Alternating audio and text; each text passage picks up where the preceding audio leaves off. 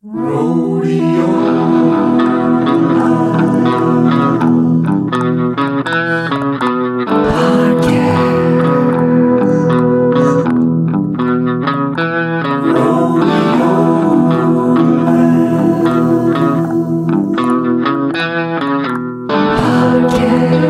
Labs podcast is filmed in front of a live studio audience. Welcome to the Rodeo Adventure Labs podcast. This is your host, Nick, and I'm joined by my co-host, Stephen Fitzgerald. And today we are going to talk to Paul and Mark, who are out of the Paper Trail Bike Cafe and Gravel Travel. So I guess a little background for those of you who don't know Mark and Paul. Mark is a mechanical engineer and competitive swimmer, now gravel cyclist. And he leads rides in the Philly area out of the Paper Trail Cafe, as well as handling the marketing, logistics, and promoting of the Philly Bike Expo, which is one of the largest cycling trade shows in the United States. And Paul... it's also a genuinely fun one. Yes, I haven't been, but Stephen has, and it looked like a blast. It has really good vibes, which is not always the case, so that needs to be said when we're just touching on that. So. And to introduce Paul, I probably should preface it that there's anecdotes of the horrors of starting a bike shop, and that did not deter him in any way. And so he owns and runs a one-person bike cafe service course and has a penchant for the historical. So one of the buildings on the site of the Paper Trail Bike Shop is thought to be the oldest in the country. And I thought that was something that was really remarkable and stood out to me. And I just wanted to make sure it made it into the introduction because that's really cool. Old things, you can't forget where you came from. So, and my point of trivia on Paul is that he used to trade metals as a commodities trader, which I just think, like, how do you even get into that? That's kind of amazing. So then he was coaching me on why we couldn't get aluminum. And I was like, oh, okay. So if you're wondering, we're totally going to talk about metals trading for the rest of the podcast. Yes, yeah. To the moon. Yeah. So welcome to the both of you. Thanks for coming on to the podcast today. Yeah, cheers. Happy to be here. Yeah, thanks for having us. Yeah. Genesis. Where did this come from? That's probably your story to tell. A little bit, although the more I've thought about and talked about where we met, I met you first, Paul, the more I realized I wasn't even aware of how long ago I'd actually met you. But I think I finally met you in Georgia when Jared and Ashley Gruber, who are cycling photographers, if you don't know who they are, yeah, it's not okay. They're the best cycling photographers, in my opinion, that are working, period. And they put on this thing, the Gravel World Championships of the World or something like that. What was it called? Dirt Road. Yeah, the Dirt World, the Dirt World World Championships of the World. Yeah, and then they had the first ever second annual Dirt Road World Championships of the World, which is maybe the one that I got to go to. I'm not sure, but it was in Athens, Georgia. I finally met you, Paul, and we sort of face to a name. You meet all these people on Instagram or online, and then you finally meet them in the real world, and it's pretty out-of-body experience. Never really disappoints. You're like, you're the person with the handle I can't pronounce and 3 underscores? So, and at the time, Paul, you were working on Princeton Carbon Works, which had by then started because I had seen the wheels by then, but that's part of your background, right? Yeah, absolutely. So yeah, we were introduced and rolled our first physical miles in Georgia. Although I think the initial back and forth was probably years earlier on Instagram. I don't, this may be one of my best stakes to claim. I think I was in one of your first, dozens of followers. Wow. And that would have all been on the backside of, Ashley and Jared, of course.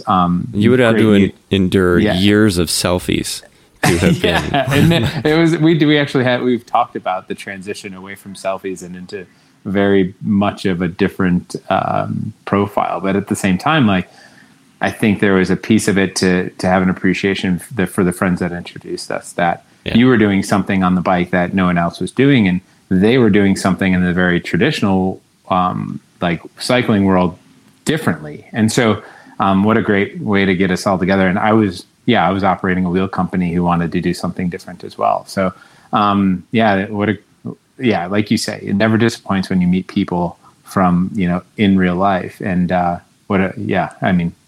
was how many years ago? And we've had plenty of adventures since. So we do need to go on a ride that's hard enough that we don't like each other at the end. That's the remaining piece of our relationship. That was a tough weekend for the fact that the ride where we were supposed to spend time together was actually a real effort. And it was very difficult. Like a head race style start where everyone was meant to catch the first person who went off, and the last person was the fastest person on the course. So it doesn't pan out to be a time when you get to chat a whole lot. No. Well, that didn't stop it. Look, there's a... Yeah, we're still... Here we are. Still talking. And a bunch of other stuff happened. But it turns out, of course, Mark and Paul, you're both in Philadelphia. And Mark, I think I first met you at the... it's Unpaved in Pennsylvania, which is a really fun gravel ride. And... we just saw each other out on the road, and you were the Philly Bike Expo guy and the Philly Bike Expo kit. We were just smiling and having a good time, and we crossed paths out there and said hi, and we've just been and then we went to Philly Bike Expo that year, and got to know you a little bit more. And what's your background? How did you get into, how did you connect with Paul and start bringing your worlds closer together? Yeah, so I guess just recollecting on when we met, I remember vividly it was on the back side of the Difference, which is like the 30 miles of rocky, technical gravel riding at Unpaved. And I think I was having trying to have a good time going down and up the rocky sections. And I remember you just going by I think you were probably in baggy shorts and had a speaker strapped to your spork. And you were just blasting the music, having a good time rolling through. And that was extremely memorable. I was like, that guy looks like he's having a really good time. Was either annoying everyone or contributing to the spirit of festivity. I'm not really sure which it was. I did turn it down when I would catch new people. I was like, I don't know if they like this kind of music, so maybe we'll start. And then if they were like, I love that song, then you turn it back up. You roll for a while. Yeah, that was fun. Speaker, but yeah, my involvement in the Philly Bike Expo started back in 2016, I want to say. A buddy of mine, Ryan, reached out to Bina, who's the director, and he was looking for just volunteer opportunities for the weekend event. And he kind of wrote me in too, since we had just become friends and were riding together a bunch. So he looped me in, and Bina was looking for some boots on the grounds in Philly because she is living in Lewisburg. So ever since then, it's been a really organic growth of promoting for her at different races, different Grand Fondos, different events around Philly and the surrounding areas. And then I kind of approached her 2.5 years ago now. I said, Bina, like this gravel riding thing seems really cool, and I want to do it, and I want to go to more events and promote at these events because it seems like that's where a lot of the fun's happening, and it's right up my alley. And so we worked pretty quickly. I didn't have a gravel bike at the time, and so we worked pretty quickly with some of the industry folks that we're close with at the Philly Bike Expo, and Bina was able to get me riding and rolling on a 44 gravel bike with Industry 9 wheels and WTB tires. And that really, her support and the Philly Bike Expo support launched me into gravel riding and really getting into it. And so last year since I've been like the guy in Philly, reaching out to folks, passing out flyers, doing a lot of the promo and marketing here, Dina reached out to me last year and said, "Hey, there's a new shop opening. Paul Daniels is opening Paper Trail. Do you mind running some promo material over to him? He wants to have some t-shirts and some water bottles." And I was like, sure. So I think Paul and I met up at like 8:00 on a Tuesday or something during the middle of the week. And we got to chatting, realized that we met each other in the past. And I guess the relationship really took off from there. And throughout, I think Paul was open for about a week. The cafe was open for about a week before the pandemic shut him down. And so through that, we kind of like had that spark of just like meeting and then continue some conversations and really started to kind of grow a relationship in my involvement in the bike cafe and then really working towards the vision of Gravel Travel. So, Paul, you're a pretty smart guy. So far too kind. But you started a bike shop, which is just like a huge, just like check against how smart you are. And you did it in 2020, which is just another like, are you insane? So you were, I think, was it Wall Street? Were you like you were in kind of a whole different world, and I know you took a break in between, but then you end up starting a bike shop. And if it was anything like me starting rodeo, I went into it eyes wide open about this is a bad idea. But I really love what's happening, and I feel carried along by it. And so I started it kind of semi-fully expecting that we had at least 50-50 odds of just this is going to be a failure, even if I do it right. How do you start a bike shop? In recent years, I've heard a lot of negativity about bike shops and them, in terms of, the bike shop model is dying, your local bike shop's kind of fading away and they're, direct consumer. But you just were like, I'm starting a bike shop. How do you get there in this world right now? Is it just relentless optimism or is it a really good opportunity? But, how do you pull the trigger and then how did you get going? Well, I guess I have to blame a little bit of the optimism on my wife. She has an abundance of it. And I generally am very rational in thought. And you're right. I did work in commodities for about a decade. And that sort of thinking is not, it doesn't run on anything that would involve rainbows, unicorns, or daisies. But the reality of what I was doing with Paper Trail was all of that. I've wanted to have a stake of my own in the cycling industry for a long time. And while I was in finance, I would write a business model seemingly a month of a different bike business. And the bike shop, as this very quintessential, like the one I worked in when I was, straight out of college, but training, rowing and things like that, which was where my athleticism, if any, I had on the bike came from.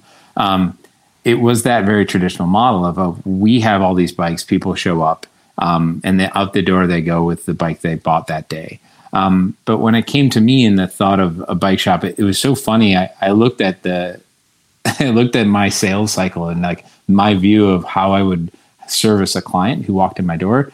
I wanted it to be a week-long process just to give them a bike that I already had in a box somewhere in the shop. And I think that was already the thinking of what it was mostly community. And the cafe side of the bike shop is where that really comes out in full force. So the bike shop, yes, it is a bike shop first. And the reality is that the cafe is just this unbelievable community generator. And thankfully, we don't have any product in our industry right now. So I better be able to talk to people about why it's going to be a long time before they get the bike or before they get the parts for their existing bike.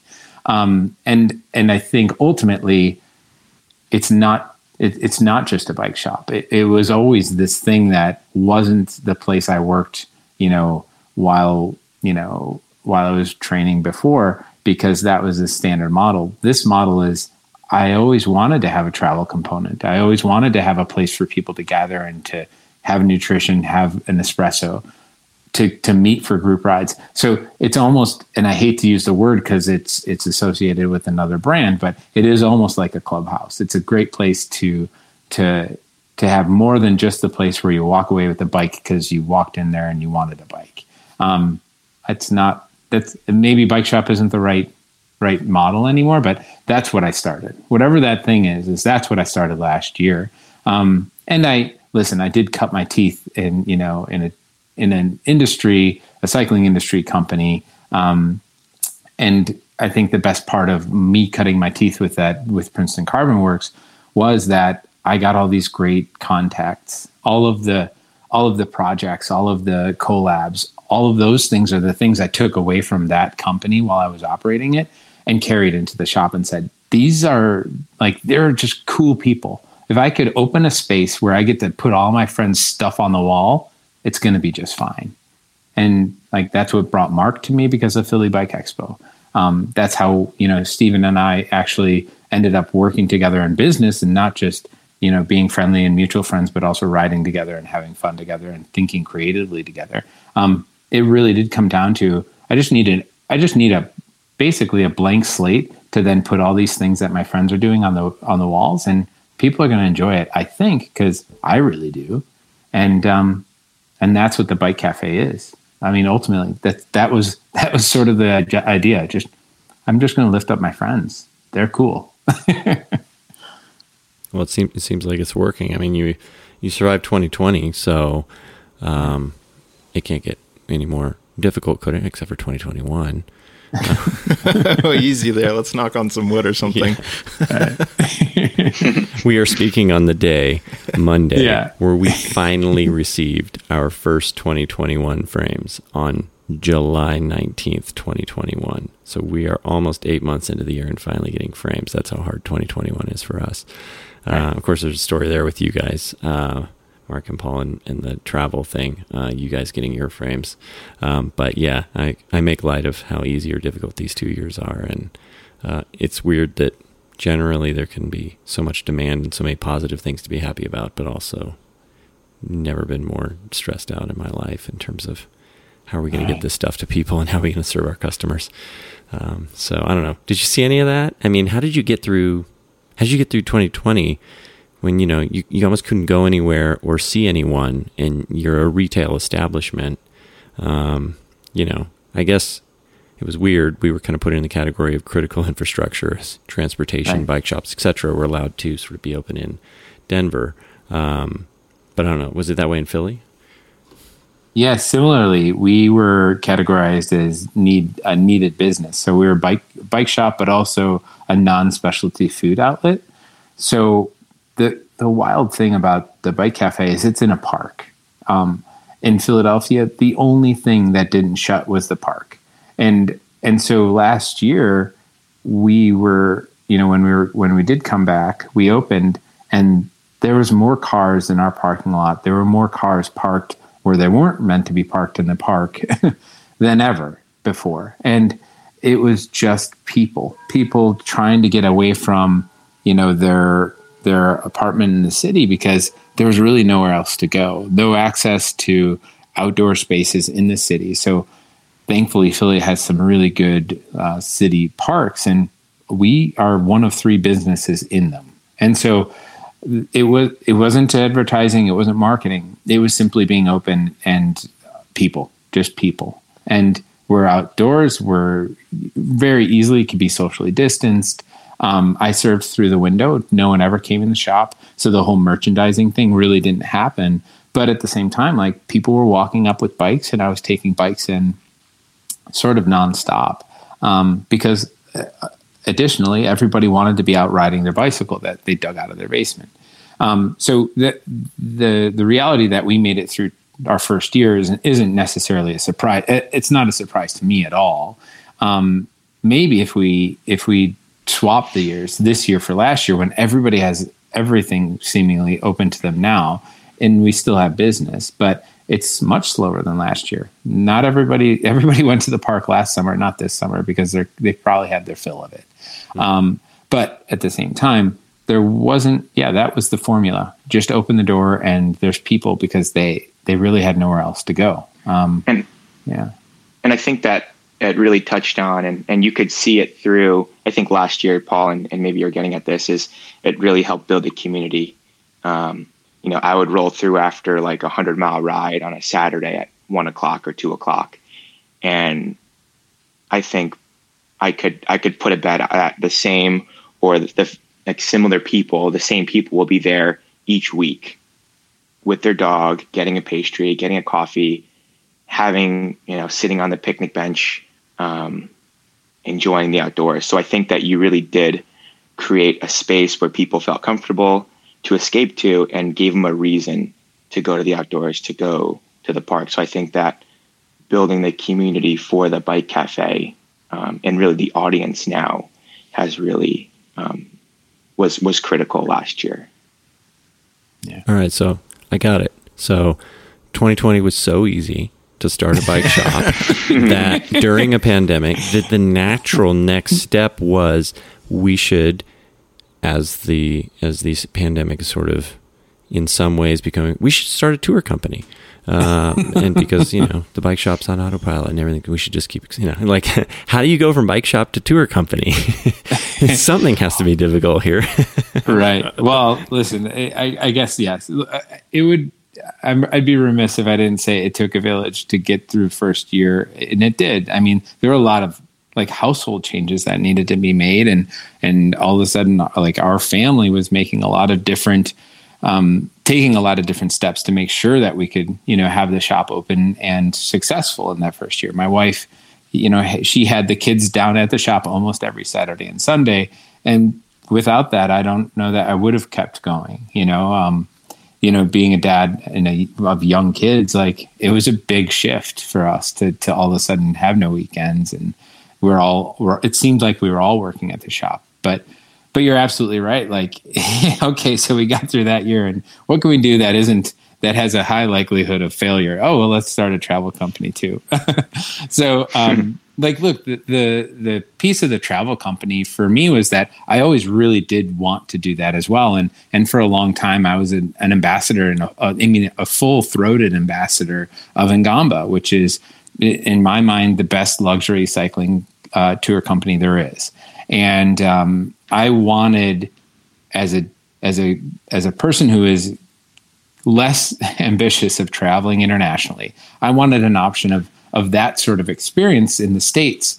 And I think it always was in my mind that was a product that I could help create here in the States, having gone through my experience with the wheel company and getting an understanding for how the United States market might play, what our clientele might look like, et cetera.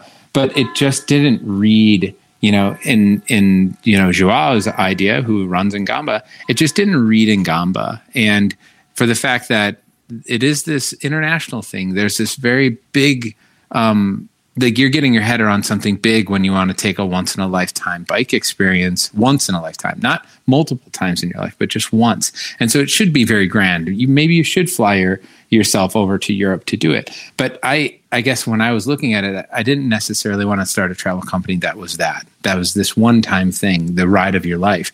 That's not what I wanted to do. I wanted to do something that was closer to home, that leaned on the stuff that we do well close by. And more, it became more and more obvious. And then when Mark and I started talking about it, my idea of doing something in the United States that was very pro-service course pretty rapidly transitioned into, well, we should just ride all the roads where there are no cars. And those roads are dirt and gravel. And we have an abundance of them here in the Northeast, but all over the country. So that's where we should host these trips. And that, not that it was an aha moment, it wasn't really, it was just, well, that's what we want to do anyway. Like if Mark and I were to get all of a sudden the two of us were to have 4 days, hey, you guys go and have a fun 4-day weekend, ride your bikes as much as you want. Mark and I would be building routes that were obscenely long on gravel roads in the middle of nowhere and probably had access to really good food. Well, that's just what we're doing anyway with gravel travel. So, so that was the idea. All right, well, let's host people in a condensed format with unbelievable roads really like a huge amount of depth in the accommodation, but also in the story of the food. You know, let's make sure that people have an appreciation and an understanding that it doesn't have to be costly to be luxurious. It just has to be exactly what you want. And that's, I think, what we end up doing. Look, it's not cheap, of course. That's not the way it goes generally when you're riding really nice bikes and really nice, staying in really nice places and eating good food. But at the very least, you're not flying yourself to Europe. And, you know, I think there's a huge aspect of this that was the pandemic kind of input from the whole thing. Like, people want to stay a little bit closer to home, but at the same time, they do want to get away. And so, is there a piece where, the travel company this year makes sense? It does. But I think closer to home travel makes more sense as we go forward, because you can do it more than once. It would, not that it would break my heart, but I'd be really sad if we had a client who came to one trip and never came again.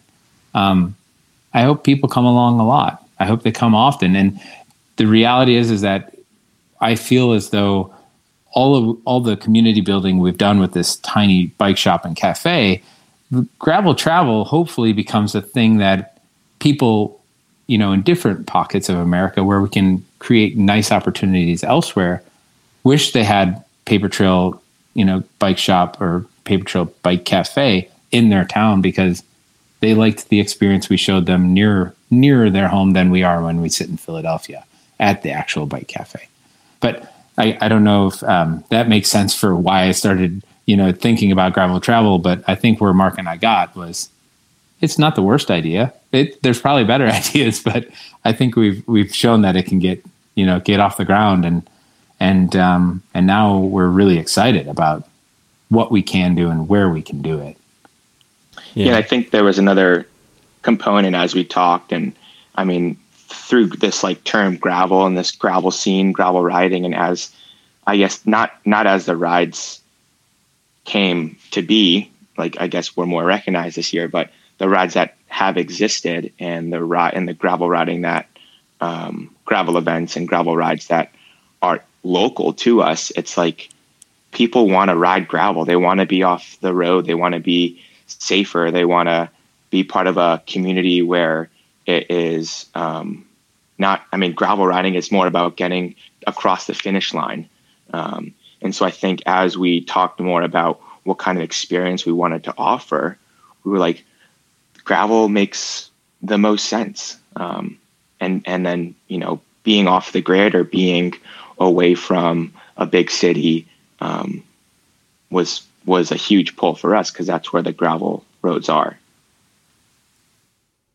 Yeah, I think there's something really interesting about the pandemic kind of creating this kind of like incubation period where you get all these ideas of like, what can I do when I'm finally like free, when I can go outside, I'm not stuck inside.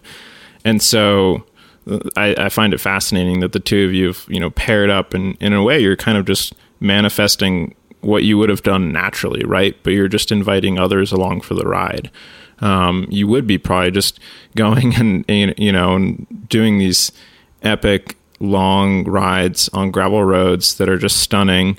And you probably would find like, oh, like if we ride through this town, there's probably, you know, like there's this farm stand, or like there's this really good place to get some food. Like, what if we stop here mid ride and eat something? And instead you kind of take it a step further, and it's more like you're expanding the experience for others by starting gravel travel, and you're bringing other people along for the ride, and you're allowing, you know, you're creating meaning and kind of like that experiential level of like, it's more than just riding the bike. It's like, there's a story to be told.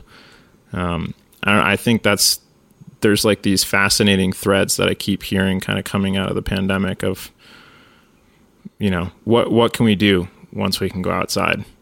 Mm-hmm. Yeah, let's hear that. So you guys started talking, you know, Paul, you had this out there sort of idea of this could work conceptually. You wanted to see it exist. Mark, were you just outside eating pastries, and Mark was like, hey, you want to start a company with me? Paul actually convinced me over pastries and coffee. Yeah, like, come by the shop and we'll chat. Nice. That would work on me. Coffee, cake, and espressos are here. If you want to start a business with me, come with pastries, and you'll get a yes. Exactly. But then you had to put it together, and I remember, Paul, you hit me early in the year, which was chaos anyway for me because we just kind of launched the Titanium bike, and everybody wakes up from hibernation, starts to think about the year, and they start ordering bikes. So it was just a very busy time. And then you popped in and you were like, hey, I'm starting something. And I kind of heard like the high level, but it hadn't quite gelled into this is really happening very soon. We are going to be doing a trip, and by the way, they're your frames. Did you know that? And so, early on, it was kind of like, here are all these brands that we're friends with, and we have a vision for putting them all together and getting people out riding together. And you sort of put in an order for some frames, and I mean, a lot of people were ordering frames at that time, and I don't really have a dashboard kind of saying, the numbers getting bigger and bigger and bigger. I just, my dashboard is, we need to get everybody's things here really quickly as possible. And also everything's late. But there came a point months after you and I first talked about the idea of what you were doing, where, I think it was 2 weeks out, and you just texted me and you were like, can we do a call today about, the frames, and on my end, I didn't know, but obviously we're hard at work because I've heard a little bit about what goes into putting a trip together. But, you're working with chefs, you're booking, this estate in New York. You have journalists coming. You have, you've invited these people. You've been working, you built a team, which I can see this on your website of all these people that are involved. And I am not up to speed on that, but all of a sudden you just kind of flew your flag and said, we need to get on the phone right now and talk about when those frames are going to get here. The funny thing is I remember that, like that back and forth on text, and I'm like, okay, I'm going to walk out to the driveway. We're going to be talking in a minute here. Yeah. And I think that's when it really hit me heavy that like, we've been asking customers all year long to just bear with us because really that's all we can do. We've been behind the scenes pushing so hard for, let's get our bikes here. We put bikes into production last August that got here literally today, 11 months later. We just ask our customers to bear with us. And if you can't bear with us, we will give you a refund because that's really the only two things we can do. We can ask for your support and patience, or we can give you your money back. We're not here to take your money for no reason or to string you out. But you were different. You had bought bikes, frames, and then you had all these brand partners, and then you had an itinerary booked in a place, and like you had sold a trip, and it really wasn't a, hey, Paul, can you just bear with me? Your frames are going to get here when they get here, and I'm doing my best, man. I remember kind of hanging up on that call, and I was writing emails that I would get to myself to remind myself how important this was. And it was basically like, failure is not an option. We have 2 weeks to get Paul frames for this trip. And it got kind of red alert for me that like, we're not in trouble, but all of my energy now has to go into solving this thing.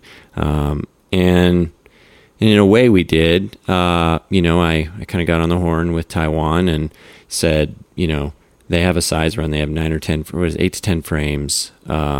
And before anything else ships anywhere in the world, we need to send these frames to Philadelphia, and failure is not an option. And then, you kind of have to grab them and shake them and go, do you understand? Failure is not an option. This is a very important thing. So I may have told some lies and name dropped, and just to try and like underscore that. And then you wait a little, right? And so you were waiting, both of you, trusting us that it's going to work out. But what are you even thinking when you're that close to your first trip and you never get that second chance to make a first impression, and you don't have bikes? You've got some parts. We weren't the only people doing this to you, by the way, in my own defense. Right. You weren't alone. There were component suppliers that were also... But like, what are you thinking? We started ordering parts back in, I think we started, maybe Stephen, maybe you didn't know this, but back in like February and March timeframe, we started to order parts. I said, Paul, if we want to get in front of this, if we want bikes by the trip, we need to start just ordering parts, whatever is available from anywhere. And Paul had asked early on, can we just buy some bikes from you, kind of, or can we get group sets and some cranks and wheels and this and that? And I was like, Paul, honestly, we can't even get stuff for ourselves. And we're just raiding, any supply chain we can to get like a derailleur. So you're on your own. We can get you frames and wheels, right? Because we actually have that part of our supply chain really well solved. But we basically said, go find your own stuff. We can get frames. We're not even a real bike company or a frame company. Yes, you guys are hard at work. Yeah, so there's a huge amount of that I'll let Mark take the ball, but like it was definitely him on the operations side of supply chain to say, we need to do this. And I kick it off to Mark there. It was like, Paul, this is the parts we need. This is the friends and companies we want to lean into. And I think you were top of the list. And then also like WTB, we reached out to one of our friends there, and Becky was really able to say, okay, what do you need? And how can we get that to you as quick as possible? And the friends at Redshift, same thing. What do you need? How can we help get you there as fast as possible? And so we had, I think at the time, Paul and I were talking through scenarios. So we had basically all the group sets together. We had the cockpit set up all together. We had the tires all ready to go. We had cassettes and everything ready. And Paul and I were ready to put in a big weekend, the weekend prior of, hey, the frames are going to land on Saturday. We're going to spend all day Saturday, Sunday, Monday building frames, building bikes. And that way by Wednesday, we'll be able to put them all in the car, drive up to the Vermont, to Dummerston, Vermont. And, we'll meet everyone there. We'll do some pre-rides, and it's going to be a great trip. It's going to be perfect. The reality you had planned so well. I mean, you guys nailed planning so well.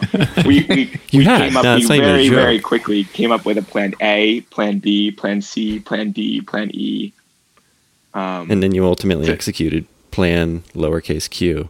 Plan Z. Yes, plan. Actually, I think it was by the time we got to execution, it was just plan B. Okay. Like we kind of failed ourselves through everything, and like the saddest moment of all of it was, these months of work, and then just Stephen, you and I on the phone and going back and forth and being like, okay, the frame shipped, but they stalled in Alaska for 5 days, Yeah. And the behind the scenes is really interesting on that. Yeah. So 8 frames left Taiwan pretty much on time, which is just to contrast how incredible that was. How many months ago was that? April? That was in April, yeah. So since April, since those 8 frames, no other frames have left Taiwan and made it to America until the ones that arrived today. That's how hard it was to get a frame out of Taiwan. We did send some to Europe, and we drop shipped to some people around the world that were sort of in the queue. But so few frames have actually made it here. But somehow we did get those 8 out. And I was honestly kind of patting myself on the back like, hey, yeah, when it counts, we're there, And then they got to Alaska. What happened? What happened, Paul? Right. So they get to Alaska, but by the time they got to Alaska, we had the final ping that really mattered to us was Friday. What's a ping? It was a ping, and it was a pain. No, what is a ping? I mean, a ping. Yeah. Right. So in shipping terms, I guess. Right. So it tells you where it is, and it gives you this expectation then of, okay, well, if it's there, I know when it should next scan, such that I will know when it will arrive. And so for Mark, like he was saying, like that puts us in this sort of operational sequence of, okay, the bikes are there, they will be here now tomorrow, and we're still on this plan versus the next one when we have to make a different decision about how we will successfully put on a trip. Mark kind of outlined it. The reality is that we sent our advanced team, so our chef and our other guide, nutritionist, yoga instructor / cycling coach / former pro women's cyclist, up to the estate to do the pre-work that didn't need bikes for the guests. And then Mark and I waited another day. And then when the bikes didn't ultimately scan again, they just kept not scanning day after day. Mark ended up going up on the Wednesday like he had sort of planned to. And I stayed back, hopeful to have, Tuesday. And I stayed back for one more additional day to see if they would arrive miraculously. And they just didn't. Weird scenario because, these frames leave Taiwan, they get to Alaska and there's customs in Alaska usually. Yeah. And then, it's FedEx. Things don't get lost. They're a logistics company. They have barcodes. Especially 2 big boxes with 8 bikes. Huge boxes with, And that's exactly what happened. Yeah. They just disappeared for days. And even FedEx had no idea where this shipment was, which is mind-blowing to me. But I guess the thing that can happen. And so then that was the final piece from my side as the operator of this trip, was to say, okay, well, Wednesday is my hard stop. I have to leave here today to meet the guests at the trip. And in between now and then, I have to tell them that they have to bring their own bike. and it won't read the way we wanted it to, for the fact that I believe, and I still believe, that the bikes, and for the large part of it, the fact that Stephen and I, that you and I go a ways back, that I know so much of that story. And that is really so much a part of the trip, is that every piece of the trip, whether it's the food, the bike, the tires, the saddle, the components, the cockpit, whatever, like, we know the people and we know their stories. And that's why it's such a pleasure being with us on our trip, I think, because we can tell you, hopefully, in a huge amount of accuracy, exactly what they're doing, where they are, and what they're on, because we know the people who did the things. They're all our friends, and we love being able to provide all that depth. Well, so that's why I was sad. And so when we talked on the final day, where I'm like, I'm leaving Philadelphia without the Rodeo Labs bikes. Like, that was like, it was heartbreaking, but it wasn't this disappointment or anger about them not being there. It was sadness about, I really wanted people to be on, I really wanted them to be on your bikes. Like, I knew that was a huge part, maybe the most significant part of this thing that we were trying to do. And so you and I went back and forth a little bit, and we were just so gutted, like, just so sad. And it was ultimately like, okay, well, this is us at plan, F, maybe G. And here we go. Change, retool, and off we go. So I'm driving up to Vermont to meet Mark and the other team members who are already up there. And we're accepting our first guests the following day, having sent out, correspondence to each of them individually, that this isn't how we wanted it to go, but this is where we are. And this is how we're still going to have an amazing trip. And then I get to Vermont, and the following day, I think we were in the kitchen, Mark and I, no guests on site yet. And I get a text message, and it says, your FedEx boxes just landed in Indianapolis, which they weren't even supposed to go through. And I'm like, oh, happy days. and then salt in the wound. Yeah, exactly. Then 38 minutes later, still no guests on site. Your boxes are in Philadelphia. And so then I show that text to Mark, and we sort of very briefly look at each other, and I don't know if it was him or I that said, well, who's driving? Wow. Yeah, and we were 6 hours away from Philly, and we said, if we leave right now, we can be back and have bikes by tomorrow. Yeah. And of course, knowing what that meant in that one little sentence. Yeah. Right. And so we go through a couple of iterations of, well, how would that work? Do we have eyes on the boxes yet? Is there any other solutions? Of course, there's a solution, and it is. You make your own luck. I made my own luck by Mark being my business partner. He has a friend who's going to Middlebury from Philadelphia that night, which is 45 minutes away from the estate. So he, of course, picks the 2 bikes, or Shauna, Mark's girlfriend, picks the 2 boxes of the bikes up from my house, where they'd been delivered by another friend from the FedEx delivery station, not by FedEx. And then he picks them up from, Shauna in Philadelphia, drives them up to Middlebury. Mark and I drive to Middlebury at 1:15 a.m. in the morning. And by, 10 a.m., we have 3 people riding the Flanimals out on their first ride. And we have, another 4 bikes or so, 90 or 70% done. And the next day, everyone who had expected to be on a Flanimal is on a Flanimal. And you did something really clever. You pre-built so much of the bikes. You had wheels, cassettes, rotors all installed. You had cockpits roughed in. You had built everything except the parts on the frame, but you would put all these parts together as much as you could in advance, so that when things got there, you could be, quicker. Yeah, which, by the way, we've been doing. Our expectation was we were going to be against it if we'd even gotten the frames on Saturday, right? Yeah. So the hope was that we could kind of knock these bikes out before the weekend to then just have this relaxing Monday through the following weekend of a trip. Yeah. But thankfully we had all that work done because, as you say, like Mark and I started building, I think at about 4:03 a.m. And it was about 3 a.m. Okay. Yeah, we started making noise. Yeah. And the first noise was all the sawing of all of the steer tubes. So we basically came home and started making the most noise you can make straight away. So, but thankfully it was only staff in the accommodations where we were building the bikes. So we weren't keeping any guests awake.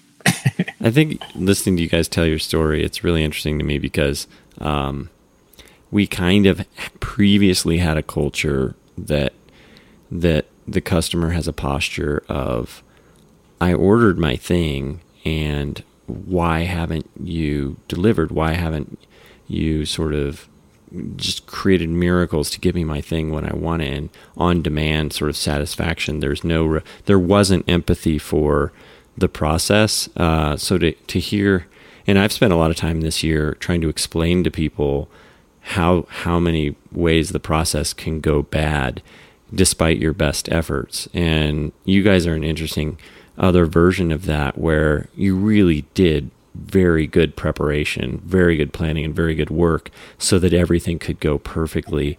And at the end of the day, you're getting FedEx text messages about your frames being 3 different places, and you just, at the end, you can't control these things anymore. And that's more the picture of the world we live in. Hopefully not forever, but customers, I think, have been more aware of that and patient about that this year than definitely ever before. They're like, I get it. I understand that things can go wrong, but we still do get. And I wrote it took me 30 minutes to write an email to a European customer today. He really didn't understand why his bike wasn't there when we said that it would be. And I felt like I needed to tell him exactly why. So I wrote the story of the global supply chain into an email and said, here are the ways that it broke. And at the end of it, when he replied, he was no longer angry. But he didn't know that things can and are just sort of going wrong and are broken on so many levels. And that's kind of a new reality. So I'd say 80% of the people out there that we work with know that, but there's still 20% of people who don't understand that you might be up at 3 a.m. cutting steer tubes and, working a nonstop 24-hour shift to get your people on their bikes. And when they wake up, they're going to have a wonderful cup of coffee and a beautiful meal and do their yoga, and then they're going to get on a bike, and they'll have no idea, unless you told them, exactly how much of a thing it was to get that bike there for them with the air and the tires ready to go that morning. It's just amazing to me that you guys move mountains to get people on those bikes. Yeah, I think similarly, we were very honest and open with our guests. Like, thankfully on Thursday when they all arrived, it was raining and it wasn't the most ideal riding conditions. So it was like everyone was fine with doing yoga, having a relaxing break, and then sitting in for dinner and just relaxing and really taking in the crisp air of Vermont as it was. And so, I think Paul and I tried to keep our anxiety at bay. But we were very clear with them, saying like, yep, the frames are on their way. This isn't the expectation, but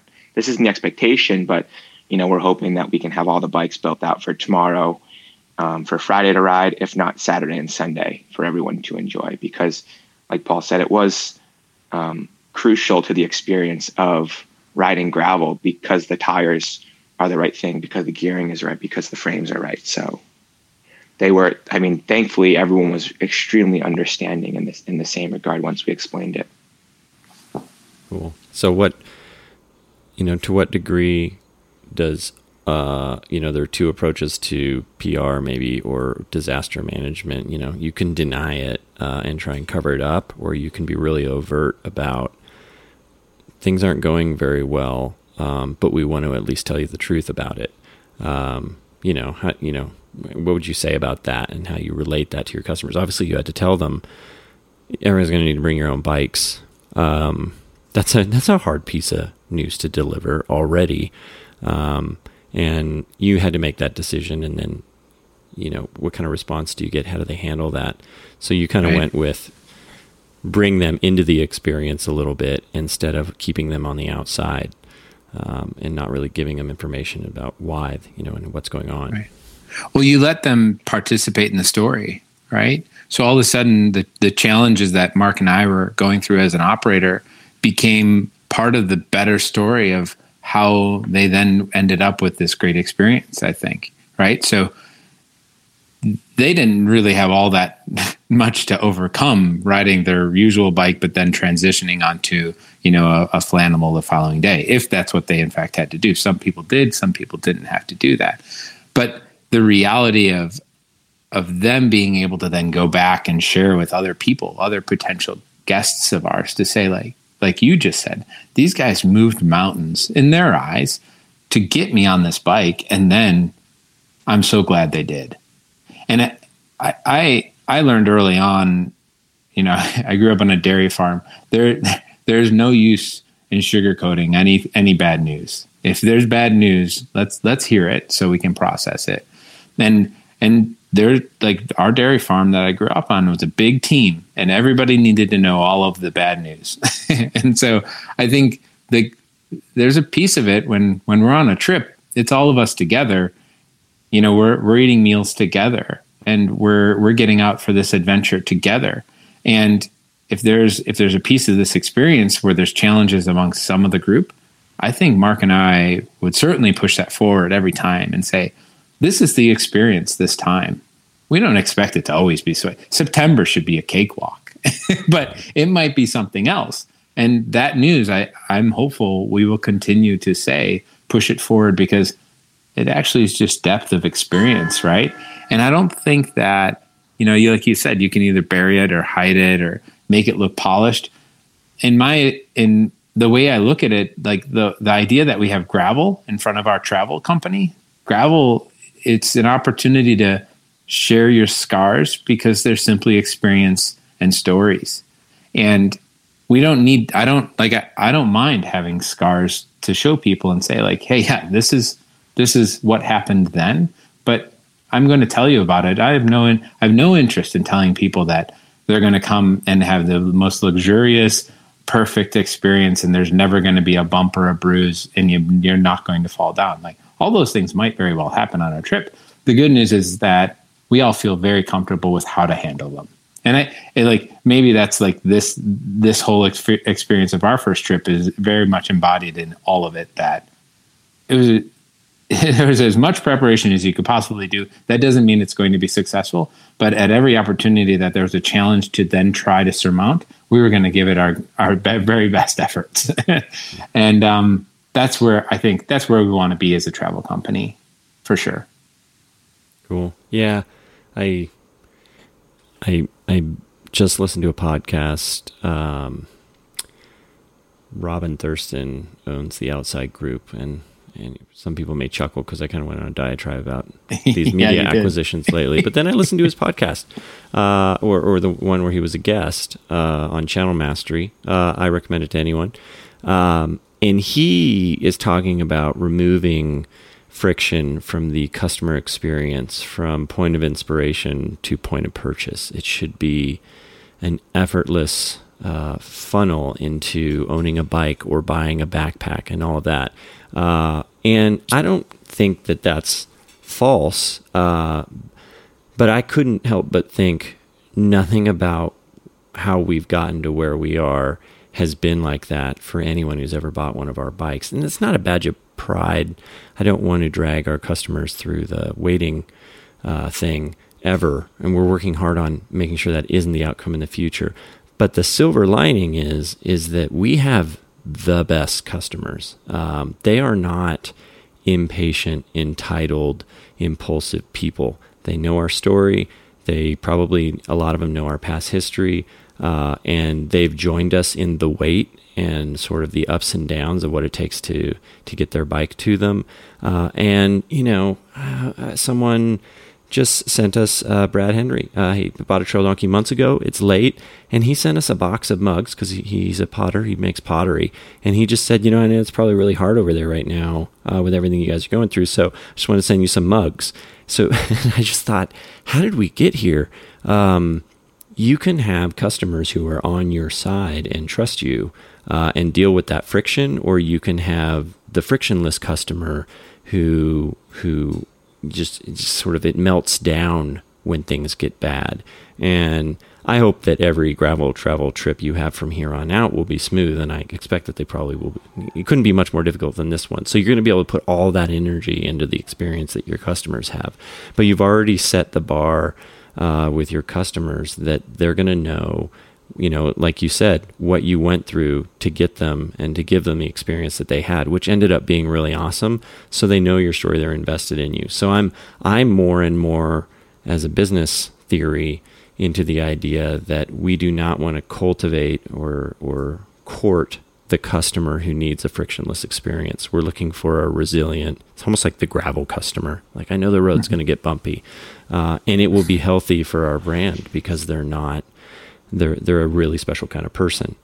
So those are the people I want moving forward. And it'll be interesting to see, where you go. It might be different, but I don't know if you agree with that idea or not. And I wasn't planning on going there on this call, but as I thought about just the parallel in the story there, I wonder, if there's something to that as a business idea that there's. No, I absolutely do. And I'll kick it over to Mark because I think he might have some interesting insights here too, just considering how, as an athlete, he came into gravel and the different aspects of community and how it, and we maybe even want to look into how we can include more people than cycling traditionally included, right? And so I think that by being human and not being this very big, shiny corporation who delivers that experience in a very frictionless way, but also without much heart, maybe it reads a bit hollow. Like, yeah, we want to be on the other end of that. We want customers who, similarly to yours, aren't fragile and who want to feel as though they're participating in our story, not just consuming it. Yeah, that's a really awesome customer. So you guys are helping me realize that yet again. So the trip went well. Yeah. Yeah, I mean, I've been talking a lot. Mark, you can talk a little bit from your side. How about you talk about how awesome it was to be doing all the content while also being the guide and host? Yeah, I mean, coming off of an hour of sleep on Friday, straight into driving, and then very quickly into building bikes until I think it was 10 or 11 a.m. And then throwing my leg over the top tube to ride with folks for 30 miles. It was very, very satisfying that first day of the trip, doing everything that I loved and seeing how happy everyone was during the trip. And that only got better as days went on. Our pretty much our menu for the trip for each day was wake up, breakfast, yoga, get ready, get dressed, ride, lunch, continue riding, come back, recover, and then a really wholesome dinner.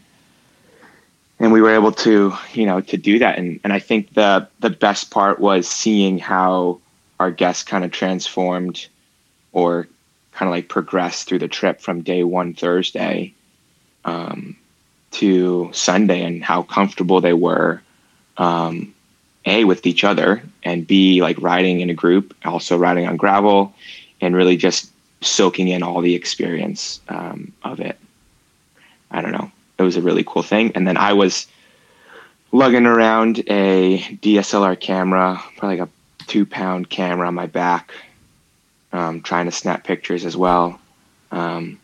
Because who doesn't like high quality pictures when you're out riding your bike and doing what you love and capturing that perfect moment when you're, I don't know, smiling, beating a friend up a hill or something.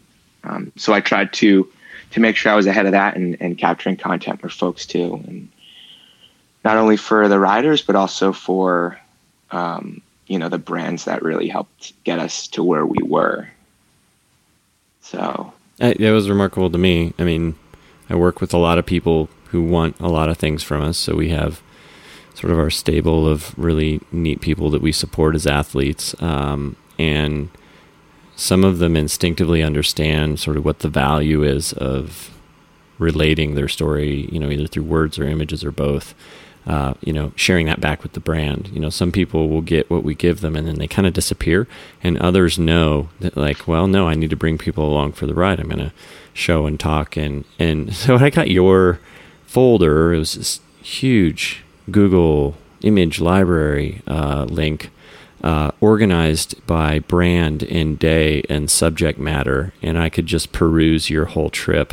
I thought, wow, Mark really understands sort of the value of showing people what this trip was about and sharing and setting up all of the different partners on the trip, for success, and passing that along to the people who were watching. So was that just innate? Do you just know, you got to have a good story, or, where did that come from? Because it's very uncommon. I've never actually seen anyone do what you did on that level. So goes without saying, it's uncommon to see someone who gets it so much. So where does that come from? Yeah, I guess during the early stages, Paul and I were talking about the trip, and got some coaching from some other folks on, I guess, like enhancing the customer experience. And a big piece of it was, you look at like, I don't know, any of the races, it's the photos that are taken. There's professional photographers there, and they're logging the pictures of the runners or racers, and they're putting it into this mega folder. And I thought, what's better than giving those photos to the riders, but then also to the supporters? Because obviously, through the conversation we've had and through the hardships of getting frames delivered, we understand, or I guess Paul and I really wanted to highlight the value of how much we appreciate the companies we worked with to push that forward. So I think just, it was a lot of work. It's no more work than uploading photos, sorting through them, putting them into a Google Drive, and then sub-sorting those folders as well. But I think it's work that is not too much. It's just super time consuming, but extremely valuable. And it also helps us looking back at some of the trips and looking through the folders and the photos and saying, okay, what was day one like? What are some good photos that we can pull for future trips? So I think it's a lot of work, as I'm sure producing a lot of like photos and videos and stuff and sorting that stuff. But I think it was from the get-go, it was very clear to Paul and myself that we should put a lot of focus and energy and time into the content piece of it. Yeah, I think the only thing I would add is, having come from, Princeton Carbon Works, where we needed to make every expenditure something that we could capture to then utilize as a content asset. It became obvious to me when we were working with a small budget at the beginning of that company that you really have to swing for the fences when you're capable of doing so. How can you magnify the impact of your brand? Well, a great way that Mark is able to do it is to very complicated way, getting all those assets out to the people who participated, and they feel a sense of ownership for the fact that, hey, he took the time to take this picture of me. I'm going to take the time to share it. And that in itself is just, it's for us, that's exactly the megaphone we want. It's someone who had a great experience with us, and now they get to share it, and it reads very valid to anyone they share it with, because those are their friends. And we didn't have to find each of those individuals in their feed. They did it for us, for the fact that they were appreciative that we put it on their, basically in their inbox. And that's been a really fun way to engage with our community. And I think they love it. And I love it. I think it's super fun. I think the reality is that every person loves seeing a candid capture of themselves having fun like they did when they were a kid. And that ultimately is what people come to and come back for on our weekly rides, or hopefully on our gravel travel rides. Getting caught out having too much fun, it's like the best thing in the world. And then to have that as an image that you can reflect on, I didn't even know somebody was watching me have so much fun. That's a really nice place to be. Yeah, I think that's really apparent too in the Paper Trail Wednesday night rides, where you're just pulling in so many different people, and I think it's just people want to have an experience and be included in something, and it feels like the photos that are coming out of that are just intentionally inclusive, and I don't know, it's awesome to see. I feel like we had pre-pandemic, we had a Tuesday night ride, and we'd go ride our local kind of gravel and single track on the tables, and but I don't think we did it to the degree of we took a ton of photos obviously, but at the sense of we weren't actually maybe making it as accessible of here's the photos of you on the ride. And, I think that's maybe a big lesson learned. And I miss those rides, but I think it's a lot of work, and you're pulling in so many people. I don't know, how do you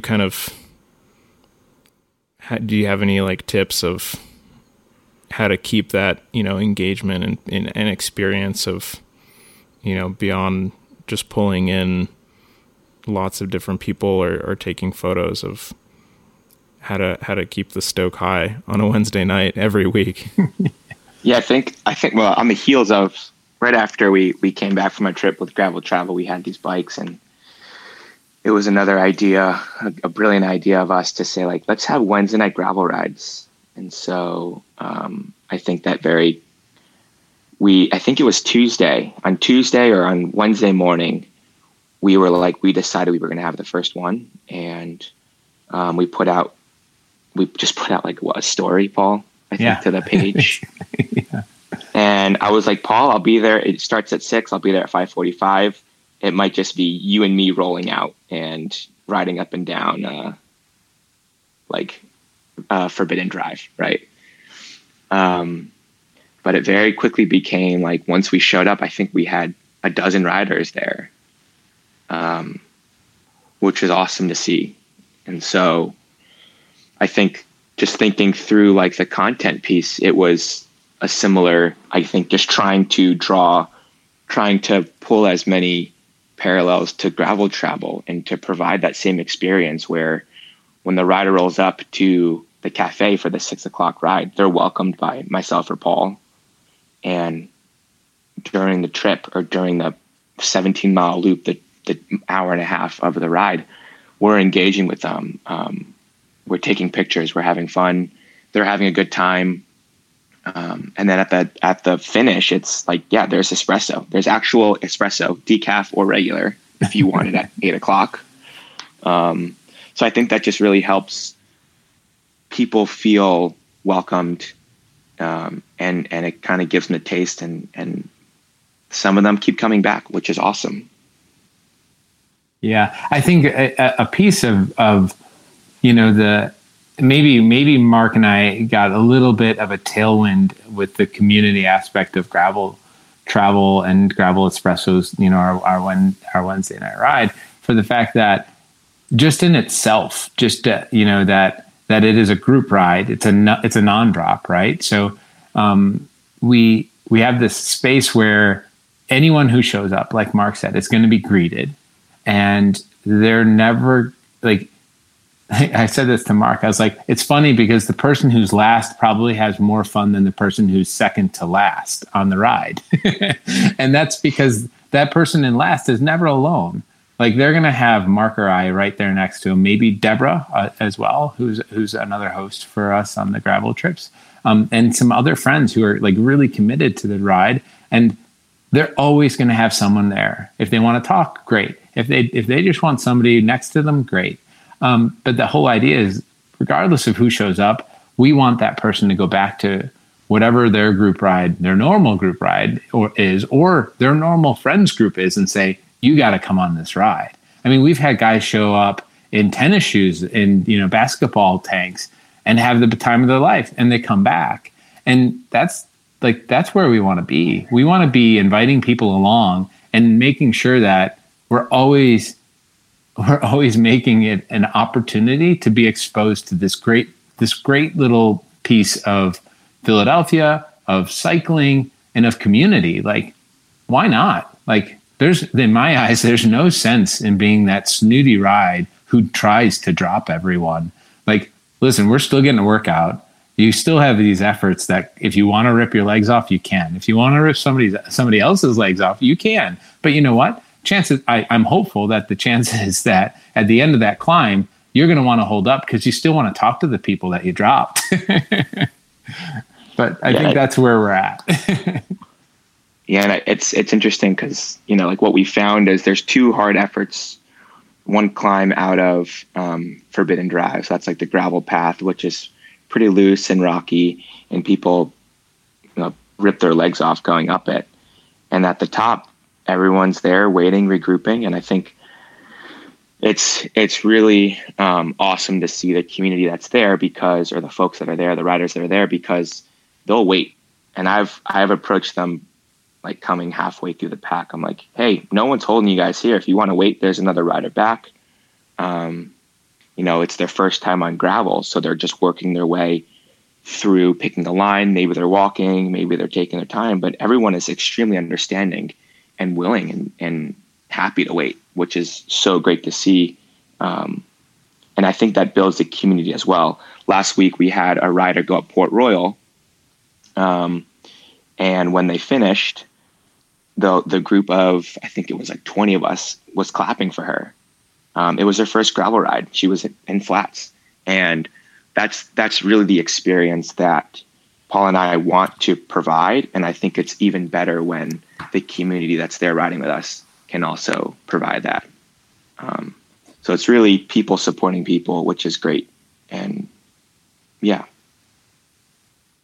It's really exciting to see. It's almost, I don't want to call it counterculture because it's the culture I want to see, but I think there's been this long-standing, cycling needs to be this really hard individual pursuit where you just crush the person next to you into dust and you're the strongest one and you have the KOM, and it's extremely competitive. And so to see, the reshaping and kind of redefining what we want cycling to be and what we want group rides to be, and even what are the norms. You can go ride on a gravel road.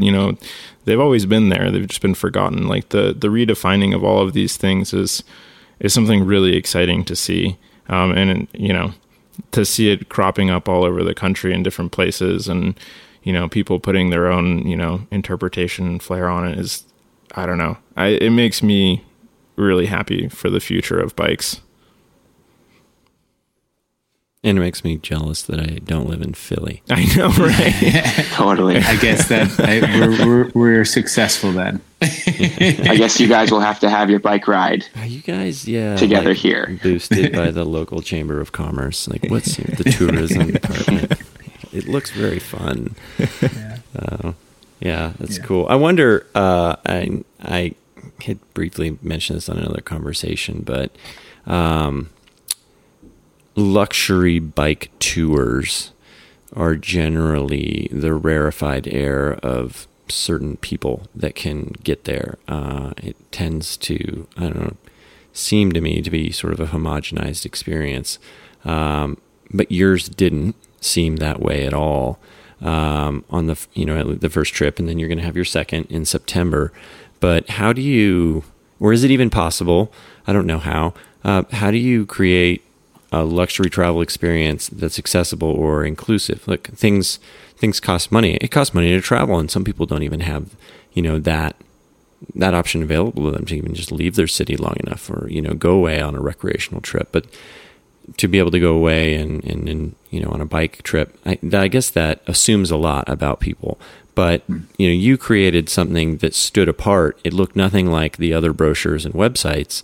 And can you bottle that? But like, how do you have that in your DNA and carry it forward into future trips? And is there a secret sauce? To this inclusive, diverse gravel travel trip that you pulled off on the first one? I think the start is to say that there's no, we try to make no assumptions about who wants to ride bikes on dirt.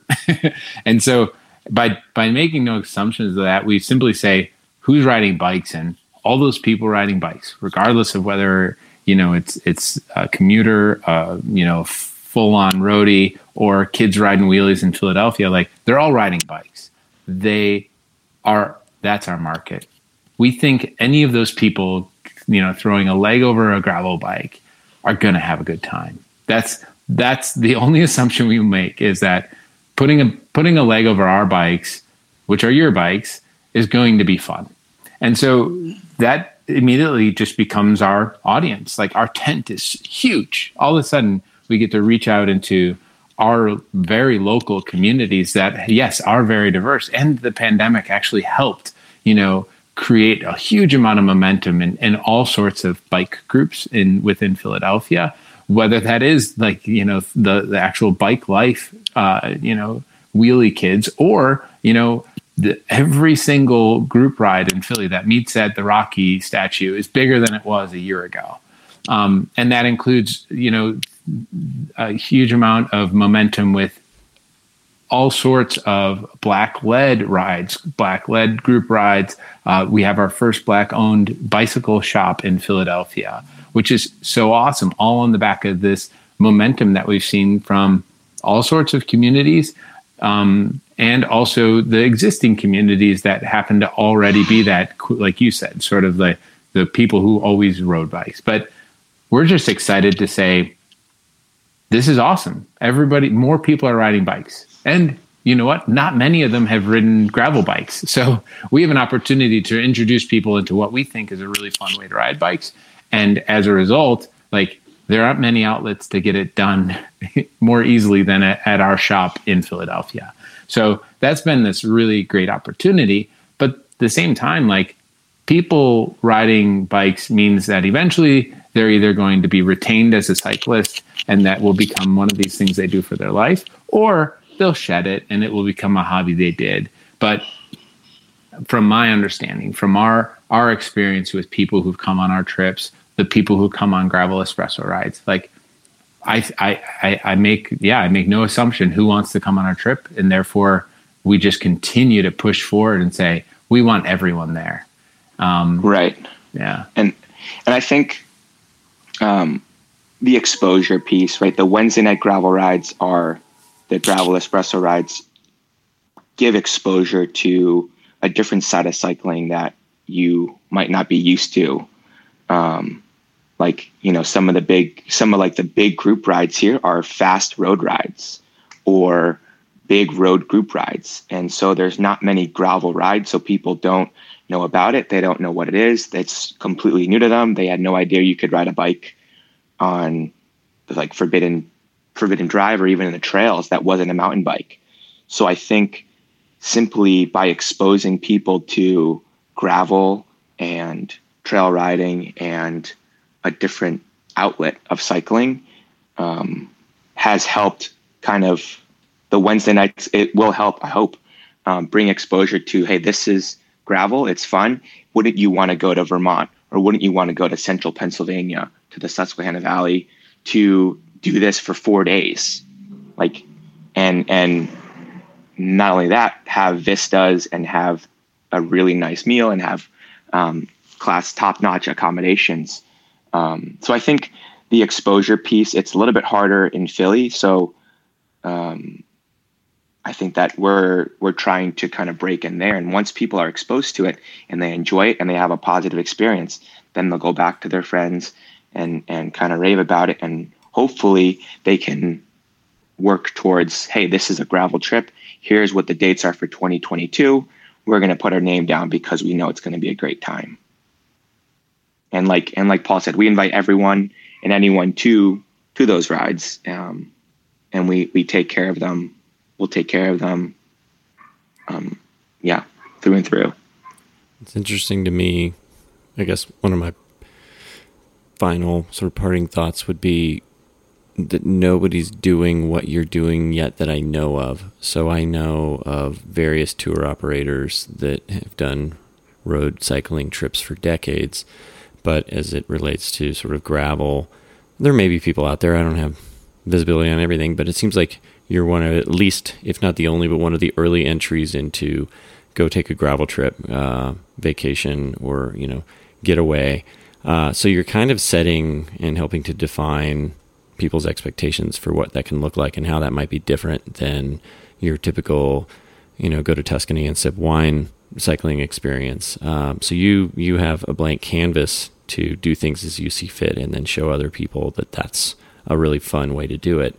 And I'm excited for that. Like, you can define a category. Not very many opportunities in genres where people have an ability to define a category. So by showing people what happened, what the first trip was like, is a way to sort of set the expectations. So, and we're talking about that now. You're also coming out with a short film piece that's just about done and will be linked with this when we post it. People want to know what the first trip was like, see the people who were there, get a sense of the culture that you have. That's going to be a really cool place to see it. And then they can also follow you on social media, on your website, Paper Trail Bike Cafe and Paper Trail Gravel Travel. And you're going to see a really cool community, some really awesome images of people riding bikes, sort of helping to define what it is that's coming next. That's very, very generous of you, and I'll take all of it. All right. Yeah, it's fun to watch. It's fun to watch. I would have rewritten some of the adversity part, to not put people I like through the grinder. But at the same point, yeah, the story so far is a really cool one. And I was talking to my wife, and I was like, hey, maybe this is a bike trip that you would go on with me. I was describing it to her, and she was like, I like all of those things. So This could be it. This could be the bridge. Bring new people in. We'd be happy to have you. So cool. Well, very cool. Well, thank you guys so much for having us along. We really appreciate it. Appreciate the conversation. Yeah, and I don't take it for granted that you wanted to bring us along on your trip. You chose us. I tell a lot of customers that it's very difficult to buy a bad, bike anymore. Everybody's making really fun, good, capable, and oftentimes way more affordable bikes than we do. So when people choose to say, hey, yeah, but I want it to be rodeo, that means a lot to us here. There's a half dozen people in Denver that get to keep doing what they're doing because people choose us when they don't have to. So we're thankful that you guys chose us, and we just get to be along for this ride, and we see pictures of people having fun on our bikes, and how do we even get here? It's really fun. So thank you for that. Thanks guys so much. And I'm going to come on a trip. I'm definitely coming on a trip at some point. I look forward to it. Maybe we can get closer to you. Probably not Colorado very quick, but maybe sometime soon we'll get out westish. Yeah, maybe a gravel travel west. We can entice you to throw a trip out here and run some groundwork for it or something like that. But we're still got to get to the east. The things that you sent pictures of look unlike anything that we have here. So, yeah. Super fun. All right. Well, cheers, guys. Thank you so much. Hey, thank you so much, guys. Thank you, you Mark and both. Paul. All right. That's a wrap. And before we're out of here, we have to thank the usuals. The usual suspects.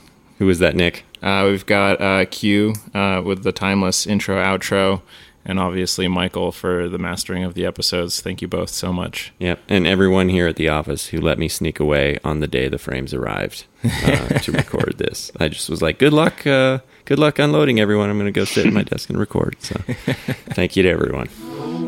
All right. Cool.